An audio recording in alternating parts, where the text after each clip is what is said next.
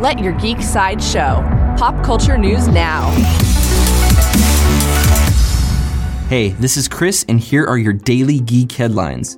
In Black Panther news, Black Panther has officially surpassed $700 million at the global box office after a record-breaking second weekend in theaters. On its second Friday-Sunday frame, Black Panther earned $108 million domestically, and the film now ranks as the third fastest grosser of all time.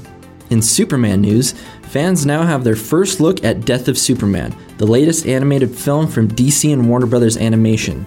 The image shows Superman rescuing Lois Lane in Metropolis. Death of Superman has no release date yet, but it is the first of a two-part storyline which concludes with Reign of the Supermen. In Marvel movie news, following an exchange on Twitter with director James Gunn, Mark Hamill may have just landed himself a role in Guardians of the Galaxy Volume 3.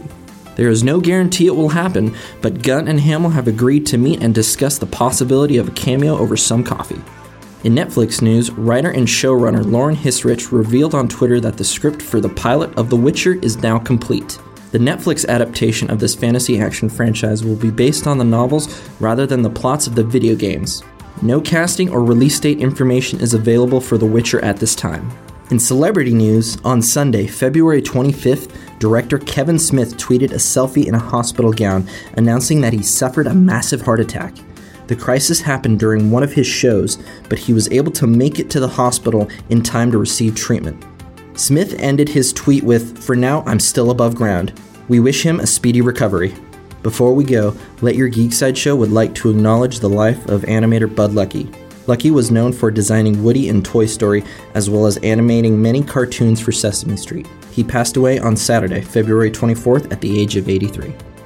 Did you know you can now get our daily updates streamed for free on your favorite podcasting platform? Now there are even more ways to let your geek side show. This has been your daily Geek Headlines update. For more ad-free pop culture news and content, visit geeksideshow.com. Thank you for listening, and don't forget to let your geek side show.